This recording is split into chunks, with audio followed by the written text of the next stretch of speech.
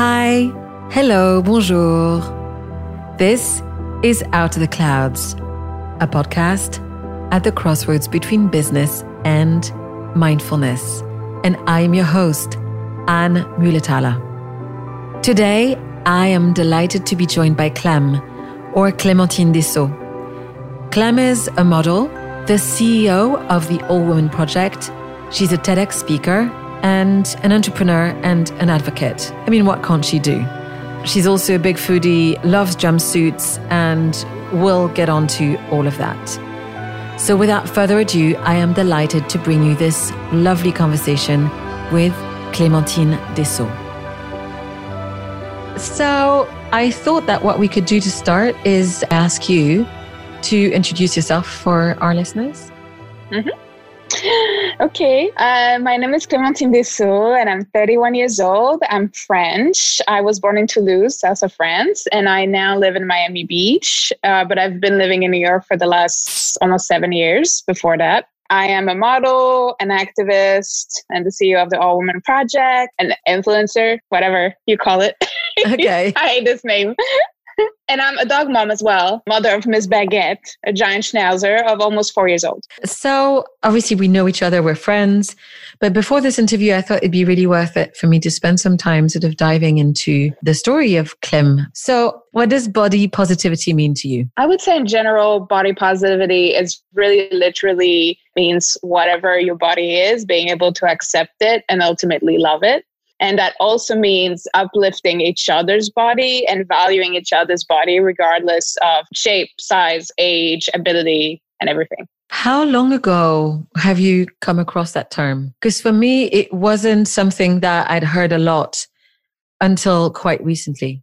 Mm-hmm. I mean, body positivity is way old, but it became known, I would say, to the wide public in America about 10 years ago. And for us in France and in Europe, probably 5 years ago, but nobody really talked about it until 2 or 3 years ago. So for me, I kind of just like jump into it when I first moved to America, maybe about 8 or 9 years ago. You know, starting as a plus size model, I knew a bunch of people that were already talking about it. And so I kind of just jumped right in and made it my own. You mentioned you considered yourself an activist. Could you tell us a little bit about how you fit body positivity and activism together? Or what are the differences for you as well? I mean, I was called before a body positivity activist, which is true. It's not untrue. But I would say like in my mind, you're an activist or you're not, because being an activist is just about defending and promoting things that you believe in. Body positivity is the main thing for me because that's what I started with and that's what my charity is mostly about. And I'm a plus size model, so it makes sense. Recently, I also worked a lot on mental health activism with some partner through my charity, the All Women Project. I just started for abused women, abusive relationships. That's something that is really new that I'm also really getting into. I would definitely consider myself an activist. I think I was since I was a kid. Like I was always the one defending all the other kids and the one speaking up and the one bothering teachers about stuff that was important. So yeah, I think I just always had it in me, right? I just didn't know there was a name for it. Yeah, I'm trying to do my best. That's great. Thank you for that awesome transition, because I wanted to ask you, what did you want to be when you were a kid? What did you imagine yourself to become as a grown-up? So, I mean, I had really different phases, but I would say I wanted to be anywhere from a background dancer at the Hit Machine, that like music show that we had back in France, back in the days. That was like a dream. And then I wanted to be a singer. Then I discovered my voice was not that good. And then I wanted to be a family judge because I wanted to defend kids that were in like difficult situations. Then a kid psychologist because, I had issues. And so I wanted to be able to like help kids that had issues like me. But all that I just moved on. But the one thing that always was my dream, I wanted to be Indiana Jones. And that was like my dream. So yeah. So I ended up being a model, like by the way of business school and editing and all a bunch of stuff I've done in the meantime. But I think in the end, I'm pretty close to being Indiana Jones because I traveled a lot. I discover a bunch of stuff, whether it's food, places, people, and I'm an adventurer. And, I fight for people that can fight for themselves. And sometimes I find gold or surprises or stuff, you know? So I think it's like I managed to like somehow being close to him. But yeah, Oh, that's awesome. I love it. So tell me, how did you become a model? I became a model. It was a long process for me. I first started taking pictures for fun as a hobby, just as a way of seeing myself in a different light, hoping to get my self-confidence up. I think the first time I signed with an agency, quote unquote, because it lasted about 3 months, then they closed. I think I was 18. And then in my first internship in Paris, when I was in business school, I was looking for ways to make money because my internship wasn't paid. And I came across this agency that I saw, I don't know where, on Facebook or somewhere, that was promoting that they were looking for plus size models. And that was the first time, you know, in a while that I've heard of that. And I was, I think, 20 at the time. So I went there, met with them. They offered me a contract right there. And so I started working maybe once or twice a year, like just when I was in Paris, for like Kiabi, Gémeaux, like those little like catalogs from France. And it was fun, but it was just a way to just make a little bit of pocket money and just boost my confidence and just experience something else. And then when I moved to Paris for my first job in 2010, I think it was, when I graduated, I started going to more castings and do a few more things because I was in Paris. And then I casted for this brand called Castaluna. And at the time, it was the first e-commerce specifically for size 42 plus. And I got the casting, and the whole casting was about dancing in your underwear on like a Beyonce song. I was like, It was really good. So I nailed it. I got the job. And so it was TV commercial that ended up coming out on French TV when I had already moved to Miami. So like in 2011, that was my first like big job, I would say, that came with a lot of critiques, comments, everything. And then when I first moved here, the same months I moved in Miami, I actually sent a few photos to American Apparel because they were doing a contest called The Next Big Thing. So they were looking for like their big size girl to also model bodysuits, which is what I did for Castaluna. So I was like, yeah, that's my thing. And so same thing. They just called me back a couple days later saying, hey, you want our contest to be our next égérie and fly to LA to like shoot the campaign, blah, blah, blah. I was like super excited. It was my first thing. Then when the campaign came out, it was in every store and billboards and stuff like that. And so this agency in Miami saw the images and then found me on Facebook and asked me if I wanted to work with them. And so they offered me a contract and a visa and all that. And I was like, perfect. But then 2 years into that, I decided to move to New York because it was just the best, solution for me if I wanted to take this seriously. So I've been with my agency now in New York with Muse for like 8 years. And it's been doing great. Like 3 months in, could start living off of just modeling. And it just got better and better. Like since then, every year is getting better. So it's been great. That's fantastic. Yeah. I'd love to know what you enjoy about modeling. Good question. What I enjoy the most is the freedom, just working for myself pretty much, not having to, just have a boss to talk to or really anyone to report to. That's great. Even though agents sometimes are seen like bosses, even though they work for me, so they're really not. But sometimes that relationship is a bit interesting. Mm-hmm. I think I love the traveling a lot. Just being able to pop in planes and being everywhere, even though that's also something I hate because my body aches because of it. But I just love the opportunity to go in countries and meet different people and speak different languages. Then I love all the opportunities that's been, it's been giving me, like being able to like not only be a face, but also be a voice, talk to other women, like create new businesses because of it. And finally, I love the money because it's great money. I don't work much, but I make a decent amount. So I love that I can have a lot of free time to do other stuff because of that. So that's really great. And I have to ask, the biggest challenges about modeling, what would you think they are? The biggest challenges is definitely the schedule. It's okay for me because I'm used to it and I like the unpredictability of everything, but it is so unreliable and so unpredictable. Like right now it's COVID time, so I have nothing to do. It's great. I can plan ahead. In normal times, I can't confirm anything more than a few days in advance because I'm going to have to cancel it or move it. My schedule moves so fast and so last minute that it's really impossible to plan. So I know a lot of people are really anxious about that. And I know it drives my mom crazy because she's just like, can't even imagine how I live. like things like that. It's really hard. And also, I would say, for me personally, it's not a problem. The pressure of just conforming and the pressure of being judged on your physique and not so much on everything else you have to bring to the table. So that's been a bit of an issue for me at first. But I think it really helped me like just developing my own voice and things on the side, and knowing that now when I book campaigns, like I know it's because they think I'm pretty and I'm going to make the clothes look good, but also they want to hear my voice, what I have to say, and they want to associate with me because of that as well. So I think that's really helped me, but I know a lot of girls really suffer from that, just being seen as objects and just bodies and being moved around and not having so much say into, what goes on behind the scenes. But yeah, I mean, it's also tiring. The traveling is insane. You definitely need a good chiropractor, a good massage therapist, a lot of yoga and Pilates to compensate, because it just hurts. Like, you're sitting or standing on heels all the time, and it's tough,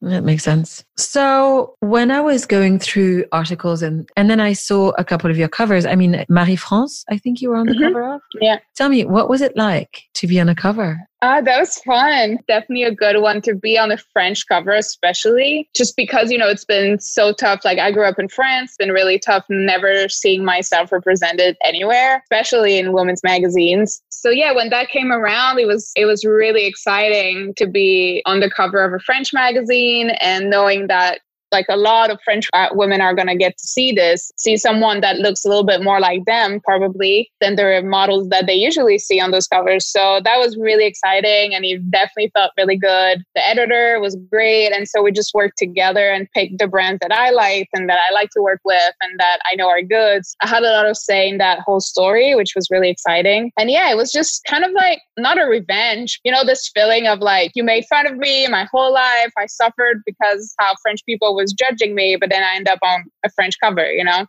and that's the same feeling I get when I get on French TV and I get to like represent plus size women for French women, and it's great for us in France, which is very, very new. So that's definitely exciting. Probably just why I'm even given a voice is because I am, pretty good in my own shoes right now, but I wasn't always, because when I used to live in France, I wasn't, because society didn't let me. And when I moved to Miami, that's when the change happened really for me. So that was interesting to just like how your change of environment can really change your outlook on yourself and how well you feel in your own body.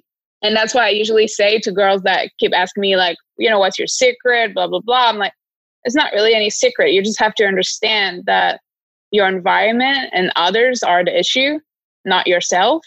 And so when you understand that, that really helps, because then you know how to quiet the voices that are negative around you and how to change your environment without moving across the world necessarily, but just change your environment so that you're in a positive, loving an environment that values you instead of try to destroy you or make you doubt yourself.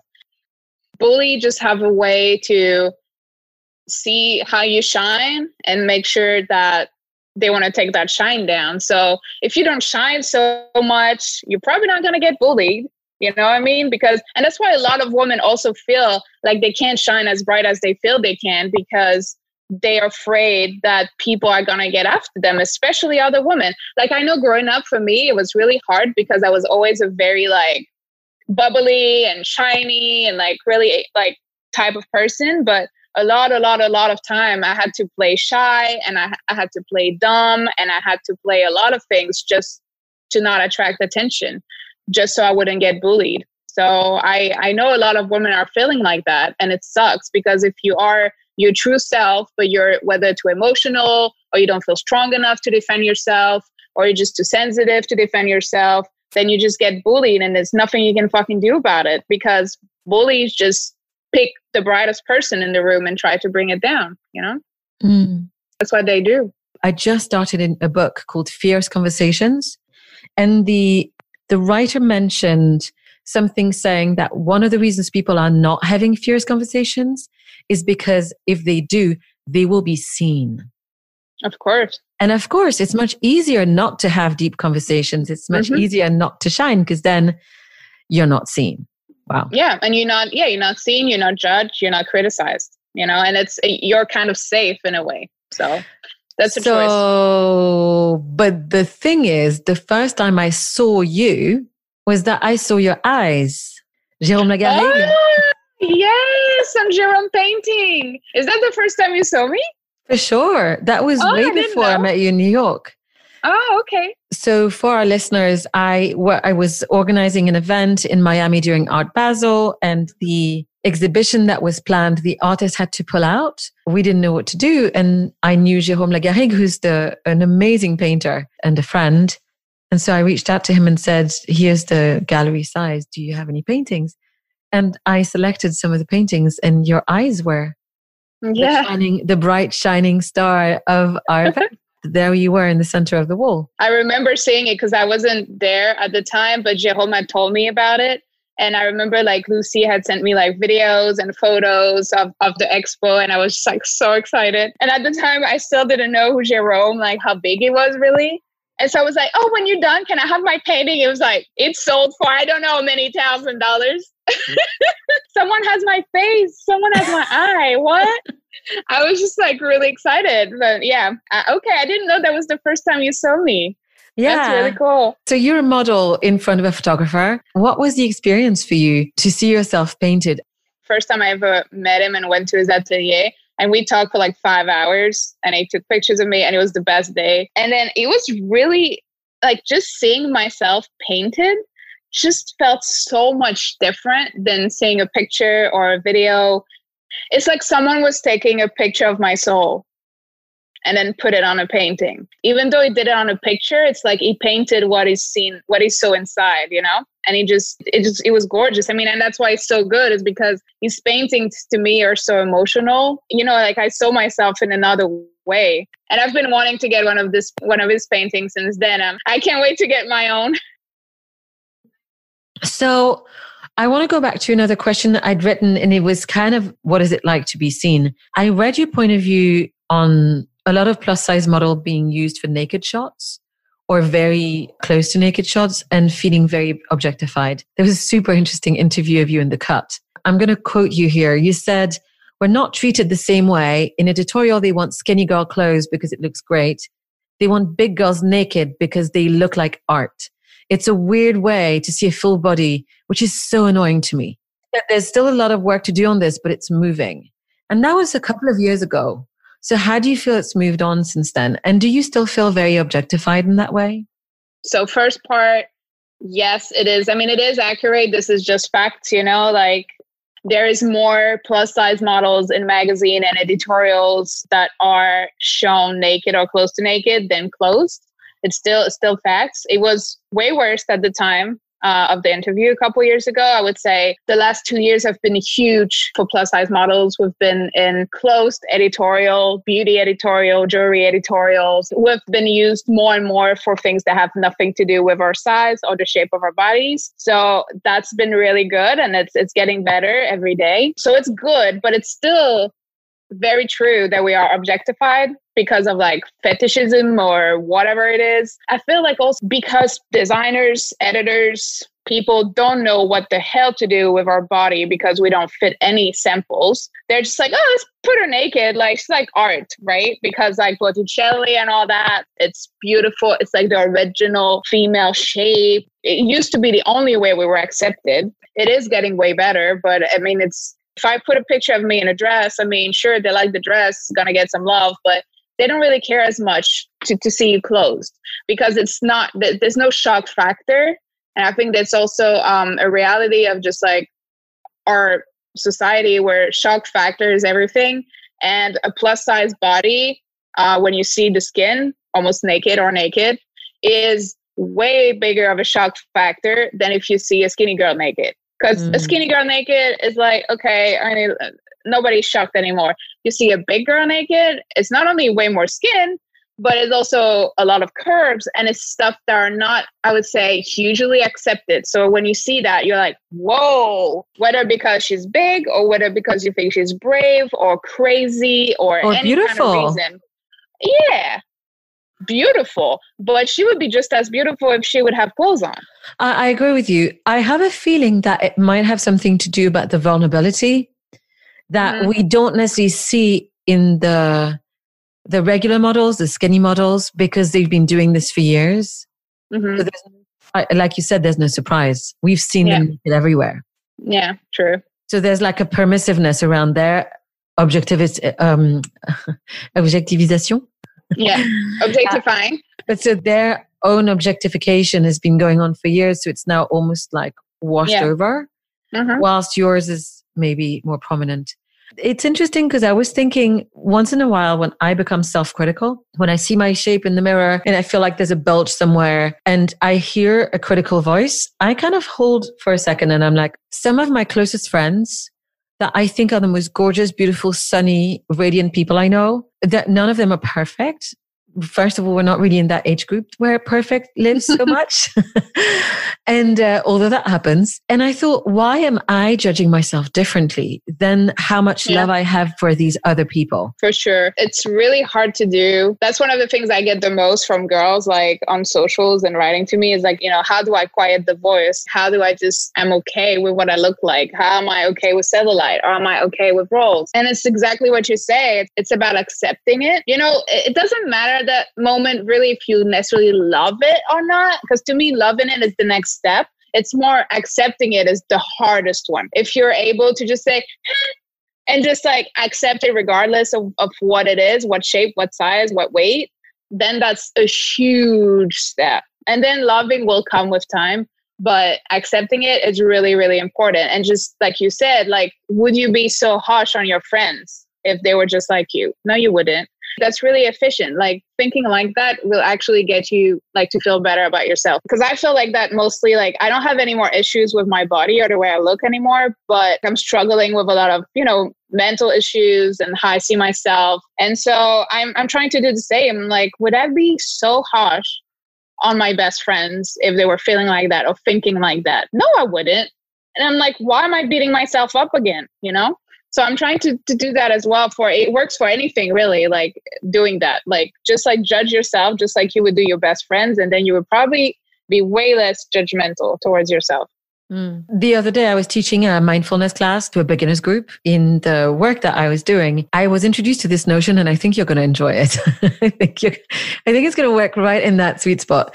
So I can't remember which teacher brought this to me, but it was so brilliant. They said, imagine that the voice inside your head is a physical person. Like it's someone who lives in your house with you. And once you personify this and you listen to the voice and you imagine this person's actually living with you, would you ever let them live with you? No. I mean, I would argue that, but... Sure. But listen to what you say to you. Yeah. I feel like we're always worse with ourselves than we are with anybody else. No, for sure. That's so true. We're the worst. Yeah. One of the events that we had with AWP, I had a girl that had a really good advice. She's like, I gave my insecurity a name. So I don't remember what he was, like Joe or Jimmy so she's like, every time it's talking to me, she was like, shut up, Joe. She was just like, and she said he works really well. And so I thought that was really nice. But like, I tried that and it was kind of good. It's very funny. I think I would give mine like a Spanish name. Antonio, enough. Yeah, that'd be great. Yeah, that's a really good one. I had heard Liz Gilbert, the writer. So she was talking about the creative process and how hard it was because when we're fearful, fear is just like taking over. One of the mindfulness practices is to actually acknowledge. And so she was like, fear, thank you so much. I know you're here for a reason. She was very gentle. Me and creativity, we're going to go on the road. It's going to be a really beautiful journey and you can come, but you will not be steering the wheel. Yeah, that's great. Back seat. It's like, I acknowledge that you want to protect me. That's very kind of you, but we're being daring and bold and we're going to be doing this. And I thought, my fears are often hiding. They're like disguised. They're dressed up. So you can't really quite see what's going on. Yeah. And it's really hard to identify them sometimes, like you said, because a friend actually really recently asked me, what are you scared of? I don't think I'm scared of anything. Like there's nothing that I can think of that I'm like, oh, I'm so scared. There's nothing that's like tangible that I'm scared of. But then I thought about it. I ended up saying like, actually, the only thing I'm scared of is not to live to my full potential. And that's been like, since I was a kid, just like being afraid, literally petrified of under delivering life choices, work, personal life, dog walk, like anything. I can't do anything because of it. Sometimes it keeps me from even doing anything at all because I'm scared that I won't do my best. And so sometimes it's really hard to identify. Like I was here sitting like an idiot, like I don't know what I'm scared of. And it sounded so like cocky, like, oh, I'm not scared of anything. But then, I thought about this, and this kind of just like applies to every single part of my life. So I guess in some way I'm scared of a lot of things because of that. It's really hard to get over it. I think that there's the cousin of the fear that you're describing, which is perfectionism. Because perfectionism is one of the ways that we stop ourselves from doing anything. To me, I don't know if it would be like perfectionism, but it's more just doing what's best for me. So it's not necessarily perfect, but it's like at least being content and satisfied with myself, or like living up to my expectations. That's really hard because we have way higher expectations for ourselves than we have for others. And I would say if I had lived just like to the expectations that I have for my friends, oh my God, like I'd be golden. But no, for me, it's like, it's more, it's always more, and it's always harder, and it's tiring. Don't worry, I'm the same. So following a bit on that conversation, I wanted to touch a little bit on the beauty business because prior to being a consultant, obviously I was at Louboutin, and there was a lot of buzz online after you posted a video that you had done in Paris wearing the brand new Christian Louboutin Rouge lipstick. And obviously I was the head of global communications at the time, so I'm pretty aware of what the content of the coverage was, which was in large part completely fabricated by the press. But the New York Times had caught my eye because I reread earlier today a really, really great article where the conversation touches not just the plus size models in the fashion industry, but also travels into the beauty industry. And I felt that there was something super interesting there. There was such a huge buzz, and there was no messaging either from your end or our end that was communicating any kind of actual beauty endorsement. Yeah, I was wondering, how do you feel the relationship is today with the beauty world? I mean, it's surely way different than it was back in the days when this came out. Yeah, because that was 2015. That feels like forever ago, but also like it was yesterday, because I remember that weekend when the first article came out. And then by the time I was done reading it, there was another 10. And I remember I was so scared just because I was like, but that's not true. I remember my friends were telling me, yeah, but they're not saying anything bad. I'm like, yeah, but that's not true. And I remember spending the whole weekend in my bed, like petrified, because I didn't know what to deal with it. Like, because people were emailing me and calling me, and I was just like, yeah, no. But the truth is, when something touches close to home for the consumer or the reader, and I feel bad saying it in pandemic times, that's when stuff goes viral. There was a bunch of other beautiful images that were released by other people who are close to the brand.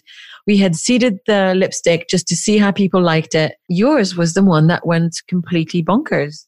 Yeah, I think it's just the need, that is still relevant today, but especially back in the days, the need of seeing imagery that not only is real, feels reliable, and also is disrupting in some way, because a very luxurious French brand that is allegedly associating with a plus size model that would still today, that has never happened, and that would probably never happen anytime soon. I feel like people just believe what they want to see, and they were really happy about that. And so they just decided that's just what it was, I guess.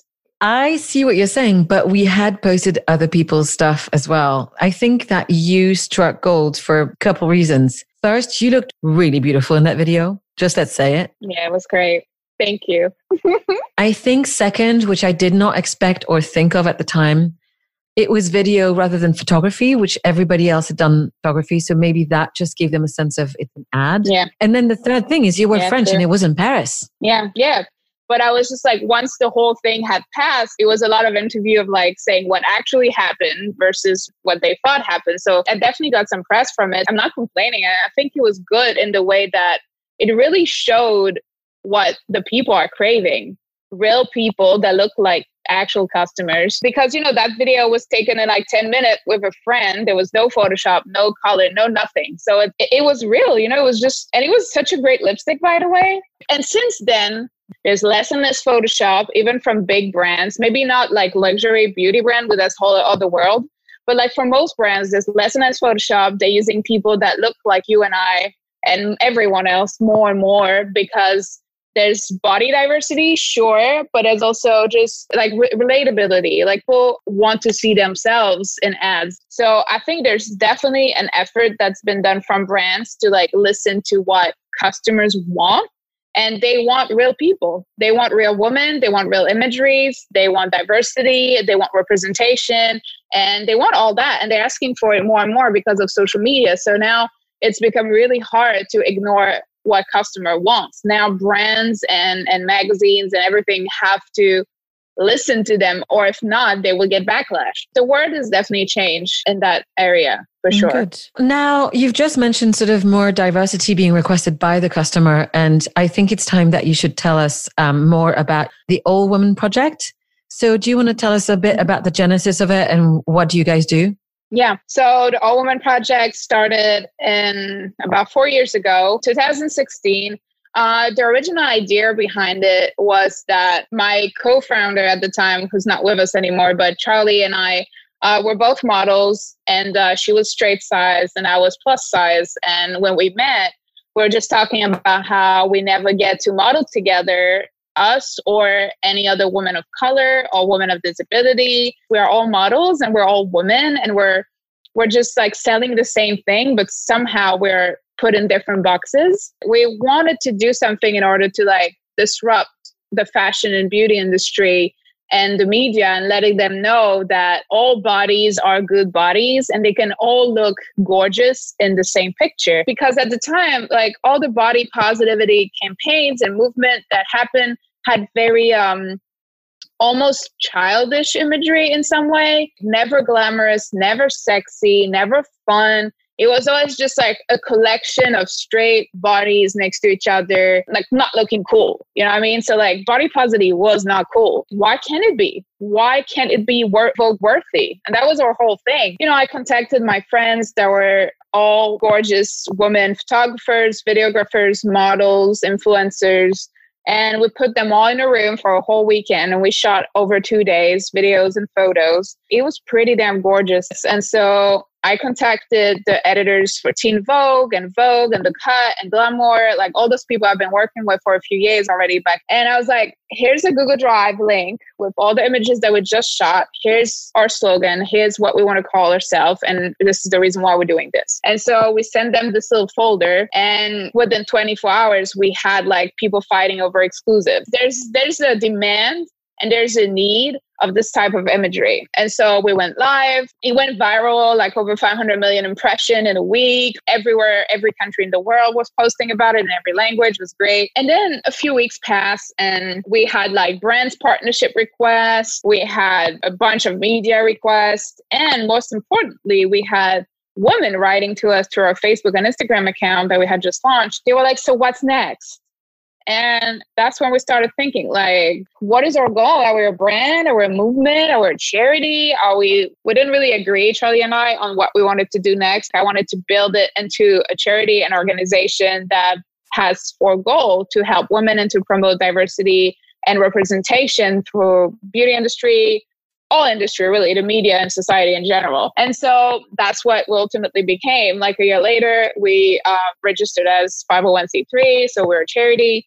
And we started focusing on in-person events. We started a local group in different parts, different cities in the country of women that meet every single month as a support group. Well, before COVID, right? So now we had to just like slightly reinvent ourselves. Like instead of in-person meeting and events, now we're doing weekly interviews on Thursdays at 4 p.m. EST.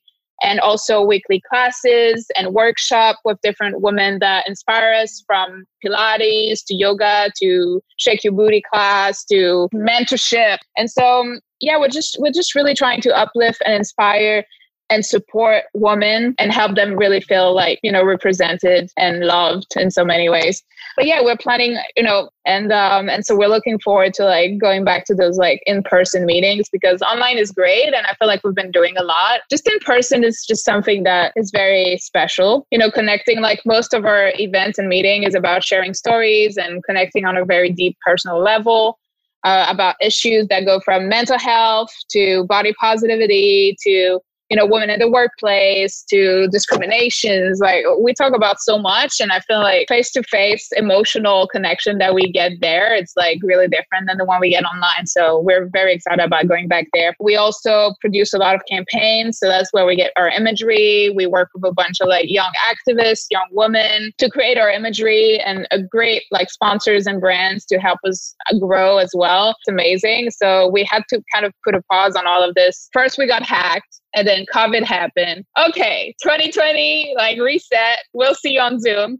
We'll start over next year. So, that's kind of what happened for us. It was, it's been tough. Thank God I have one full-time employee and she's still here and I still can pay her. So that's all that matters. We're just looking forward to creating amazing imagery and seeing our girls again in real life and just growing. Sure. I read in one of the interviews and I thought it was a beautiful, beautiful terminology you used.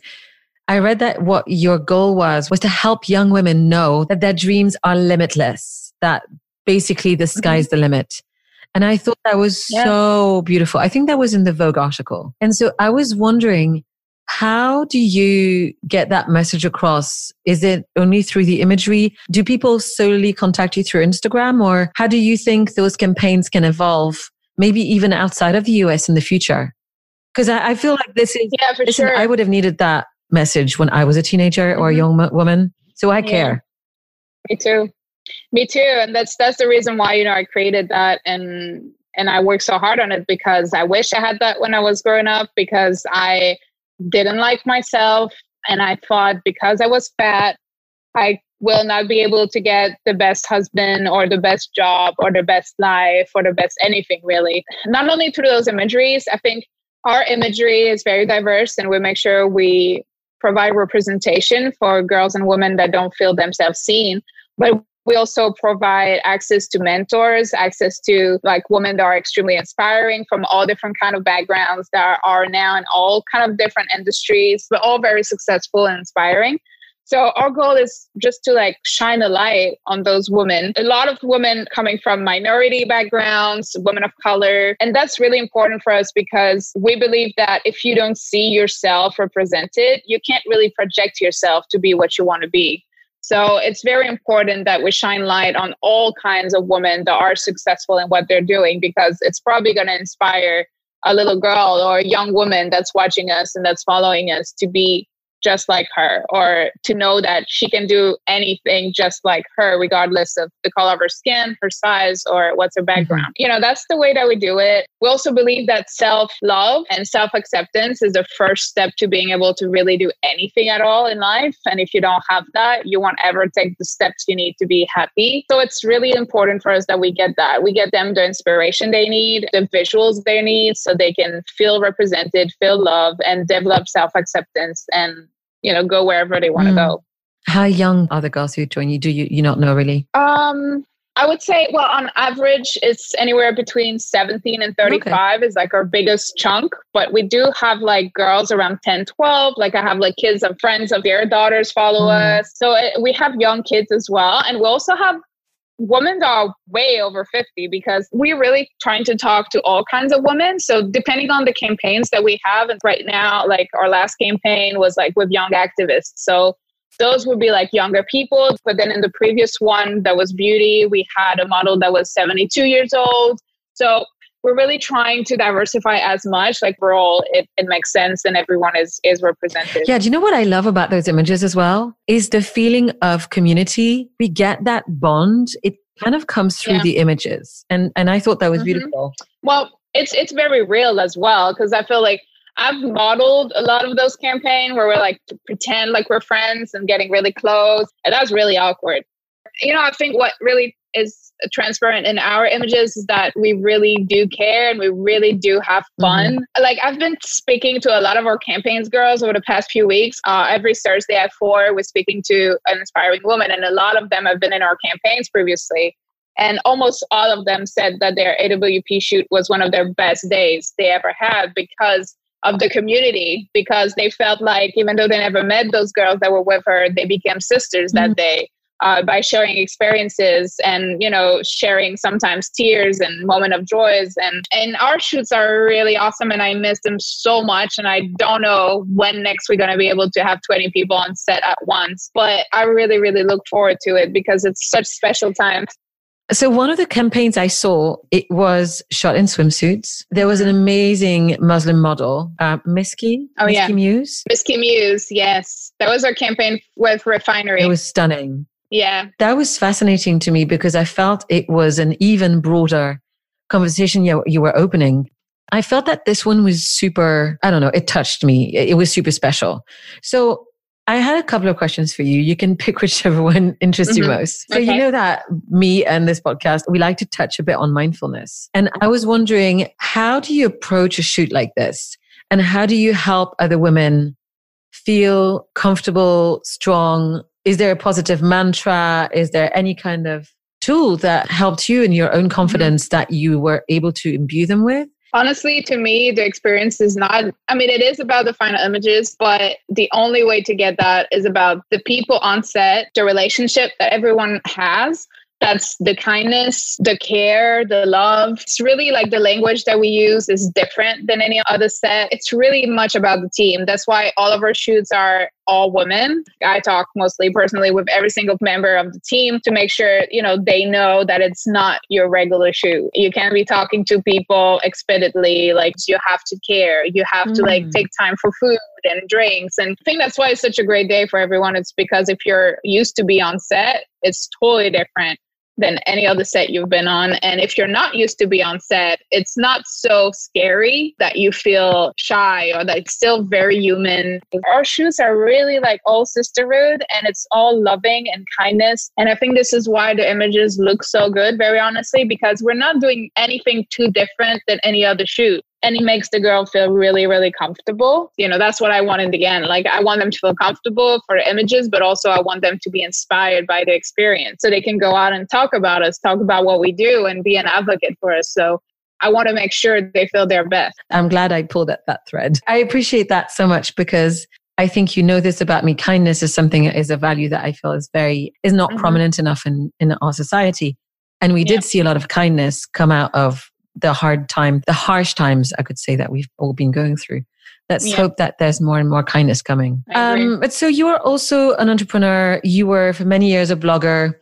I'd love to know where do you imagine Clémentine to go? Where are you going to be post-COVID in a year or 5 years or 10 years time? How do you imagine your future? Oh God, long term, like there's things that I keep working on regardless of what's going on in the world. So, you know, I keep working on AWP. As I said, we're launching our merch soon and we're planning post-COVID partnerships and great stuff. So hopefully that's going to keep growing. And I'm really excited about growing that movement a lot. You know, hopefully modeling's still going to be here for me a few more years because it's great. So I just hope to do that for maybe another 10 years or so. That'd be great. Yeah, so I can work on everything else, which includes writing a book that I started. Still working on that, working on a book, which probably is going to be a little different now because so much has happened since I first started it. Working on my first line too. You know, I want to make jumpsuits and resort wear, swim. Yeah, so I mean, I want to do that. It's like one of my dreams, and it sounds crazy because we all know small designers don't do well and it's really hard and it costs a lot of money, but I just still want to do it so bad. So I will do it. And we'll see how it goes. And then in my 40s, I want to have my own ice cream brand or like a shop in Wynwood in Miami and then export it and have it in every like freezers of the world. Yeah. Mostly sorbets made with herbs from the south of France. My favorite sorbets are like fruit and herbs mixed. So like strawberry basil, apricot thyme. And so I have an ice cream machine I'm practicing with. When I have a couple kids and they're running around and all I have to do is taste recipes, then that's what I'm going to do. So yeah. I have so much respect for that idea. I love gelato. But the best one I had was in Rome. And it was this little place and it was a gorgonzola gelato. Yeah. I remember you telling me about it. I've tried since then. And it wasn't the same place, I assume. But we tried it and it really left us an aftertaste. It's really strong. Like, do not play around. If you're not used to it, do not play around. But to me, it was so shocking. Mine was just literally just like gorgonzola, but sweet. So you had the strength, like the really smelly strength of the gorgonzola, but then it was sweet cream. Like the aftertaste was kind of sweet cream. I love it. Oh my God. That was my favorite. Like that was by far the craziest ice cream I ever had. So good. I only have a couple of more questions for you, and then I have some quick fire questions. Okay. First of all, what does femininity mean to you? From gelato to femininity. Oh, well, it goes together. Sexy topics. Yeah, femininity, it's a very interesting term because I don't necessarily consider myself feminine in many ways. I'm pretty much a tomboy that likes to wear jumpsuits and sneakers and, get into dirt. My vision of femininity has changed a lot over the years. And now I do think that a woman that's feminine is a woman who embraces herself, regardless of what her self is. She doesn't have to wear lipstick or wear dresses or be cute. It doesn't matter. As long as she's one with herself, then she's like gorgeous in a way that's more like a sunshine type of gorgeous. I think that's what makes her feminine. Being perfect sync with your true self and like the woman is inside of you. Because just so many women are trying to be someone else and you can tell, by the way they dress and the way they act. And when you find one that's just like fully herself and it just shines, and then I think that's great femininity. There's a couple of terms that you've just used that makes so much sense to me as well. I think being whole in yourself. I was going to talk about integration earlier because sometimes I feel like we're so split between all of our various personas, who we are at work, at home, with the lover, with the friends, when you just link all of these pieces back together and you accept all of them. And then you talked about shining again. And that makes me think, obviously, now I've seen the video with Castelluna. And I have a feeling that the reason why it did really, really well, and you're dancing, is because you were shining through the camera. Yeah. That's true, but I felt really good in that moment. But at the time, I wasn't really feeling like that. I was pretty much like fake it till you make it, I was 21. I didn't love myself. I didn't accept myself. And I was really, really harsh on myself. And so it's funny how I was still able to like show that image. But inside, I wasn't whole. I wasn't fully myself. Yeah, I understand. I have a feeling it's also age that helps a lot with that. Age definitely helps. Oh my God, in so many ways. I'm so grateful that I'm getting older and I just love who I am more and more. And I'm just more accepting and kinder the older I get. And I'm actually excited to get older because I think it's only going to get better until a certain point, granted. And sometimes it is the only way. Like, sometimes you can give all the advice in the world, but really the only thing you need is time. Yeah. And then I wanted to ask you publicly, you announced recently, I think it was mainly via your Instagram, that you'd stepped out of your long-term relationship for really serious reasons. And I know that there's lawyers involved and I want to be careful about how we talk about this, not to make things hard for you or legally challenging. But I thought maybe there was something that you wanted to share about the experience. I did share on my Instagram my personal story, what I went through and, how I felt. And I've done quite a lot of work with different charities and organizations that are helping women victims of abuse of all sorts. And, I'm planning to do more public speaking around it. It's really hard to just don't realize you're a victim of abuse until you realize that you are a victim of abuse. I've never ever thought that was my case until I spoke to people for the first time. I spoke about what was going on. And then it was so clear for them that it was the case that it was shocking. That was life-changing to just speak to those hotlines and hear what they had to say about what was going on. And I knew stuff were wrong, but I would have never thought I could put that kind of name on it. And that's something I just since I came out with the story, so many women that I know and so many that I don't know reached out to me with their story. A lot of them are still in their situations and need help and advice. And so that's been great to be able to help them in some ways, to connect them with the right people and the right organization to get the help they need. Yeah, it's still really tough for me to talk about because I'm still going through it heavily. I have like report day on Monday. So I'm still like really actively in it and dealing with it and all the consequences of it. So I look forward for it to be in the past, but I don't think it's going to be anytime soon. But it was important for me to come out at this point because I felt like I had kept everything I've been through for years and years to myself because I was scared to be a victim. And then I was ashamed that I accepted so much. And so I didn't speak. And I think that was one of the reasons why I went through this for so long is because I didn't want to share what was really going on. And so at first I wanted to wait till it was all over to talk about it. But then I was like, no, like, you know, I wish I would have read something like that maybe a few years ago. So I would have been out of it for longer. So that's why I shared it. You know, it was not without consequences that I shared it. And it was, but I don't regret any of it. And I'm so glad I did. And in my highlights, there's a private group chat for women that are, you know, victim of abuse or have question about it. I also weekly, I share resources on my story, and it's for the US, for the UK, for Europe. Plenty of women came and asked me questions right after that. And I'm open to talk with them anytime. So yeah, I'm getting over it. So now I'm just looking forward to helping others with it. Sure. And I would love to ask you to send me the details of all of these different resources to put in the show notes as well. Oh yeah, of course. Yes. I send it to you. Yeah. Yeah, absolutely. Now, the interview's coming to a close. I mean, I will ask you a few quick fire questions, but what sound or noise do you love? I love the noise of my fingers going into raw meat when I'm making meatballs.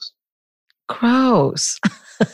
Yes, so gross, but I love it. You know why? Because I'm a vegetarian now, so that's why. I know. But it's like a nice squish. Oh, I love it. Amazing. Could you also tell me, what are you not very good at? Oh my God. So many things. Mostly growing plants. I'm trying so hard. I've never had that many plants my whole life, but it's so hard to keep them alive. I don't know. They don't respond to me. That's so strange. Yeah. I'm trying. It's getting better, but... What book is next to your bed? Or what are you reading right now? I'm on and off reading the 5 Love Languages. Oh, nice. Yeah. I haven't read it. I started a while ago and then I did the test and everything. It's interesting. It's really, actually, I really like it. Because then you can just realize that, you know, all your life you have not been loved the way you want to be loved. And that's why you've been so unhappy, not necessarily because the person was wrong, just the way they loved you was wrong, or at least not what you need. And so it's kind of eye-opening. It's really interesting. Who do you admire? A lot of people. I mean, mostly I admire young women that are in my circles and that are activists in their own right and are standing up for other women. There's a list, like I just went on a live with Chloe. She's 12 years old, activist from LA. Like she's making masks. She's working on schools in Ghana. Like she's helping her community for everything around COVID. She's amazing. Another one is Haley. She's another young activist. I think she's 18. She's writing a vegan cookbook, like inspiring a community, educating kids about health. I'm just really into young women that are doing shit. I was not that active when I was their age, and I'm just in awe of what their generation is doing. I mean, I just want to say you were in Toulouse without the internet, so... Yeah. Sorry, just bringing it right back. True. They sound amazing. I would love to have the details for their websites or Instagrams and stuff to check them out for myself as well. Send it to you. Yeah. What's a recipe you can make with your eyes closed? Because I know. Oh my God. Bolognese. I've been doing bolognese every single weekend for the last 4 weeks. So I think I get this down now. I was like freaking perfect. Awesome. Just 2 more. What would you say to your younger self? I would say stand up for yourself. Beautiful. And what brings you happiness? Baguette brings me happiness, and sunrise brings me happiness. Sunset, nature. Sounds gorgeous. Just to remind people, baguette is not just a bread, although I'm sure you're very fond of baguette, the bread, but it is your wonderful baguette is my dog. Puppy. Clem, thank you so much for giving me so much of your time today.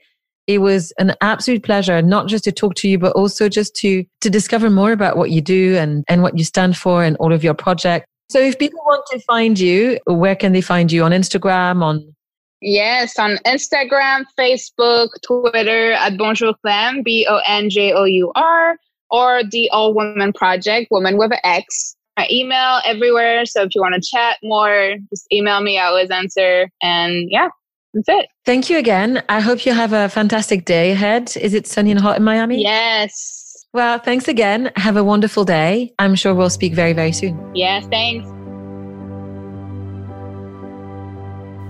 My thanks to Clem for this lovely conversation. All the links for her work, details of the All Women Project, and other resources, and even her bolognese are in the show notes. So that's it for this episode. Thank you so much for listening, and I hope you can join us again next time.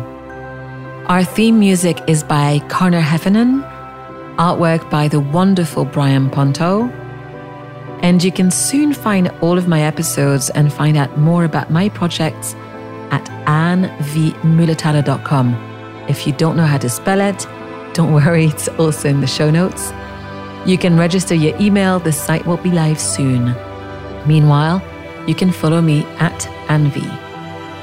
If you can, rate and review the show on iTunes. It helps other people find it, and we really appreciate it very much.